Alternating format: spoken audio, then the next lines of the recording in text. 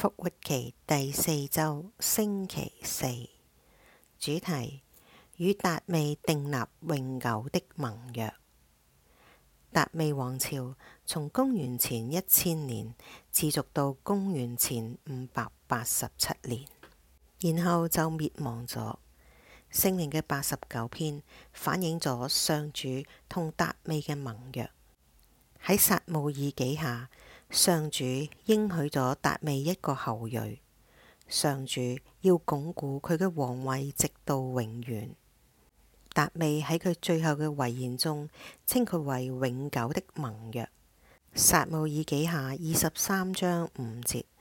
但係喺公元前587年發生咗災難，似乎終結咗達味嘅王朝。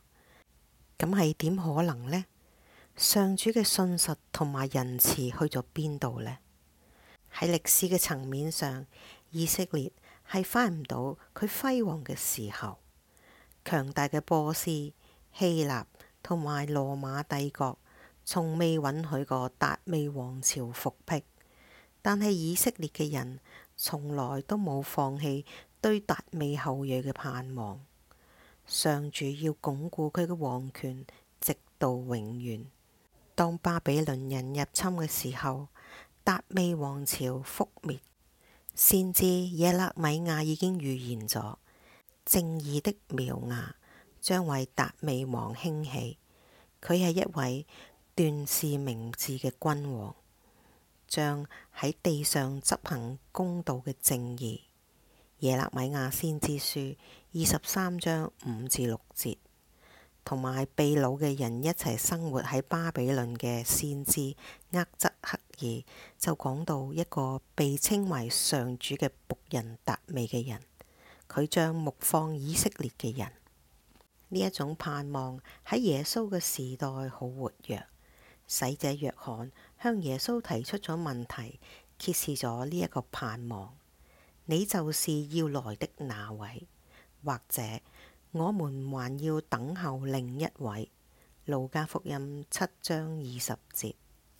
根據瑪竇福音，雖然達味嘅後裔並冇坐喺耶路撒冷達味嘅寶座上，但係達味嘅後裔並冇消失。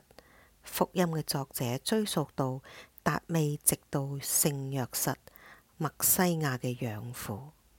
耶穌基督有聖神受孕同埋誕生，回應咗詩人對達味王朝悲慘結局嘅抱怨。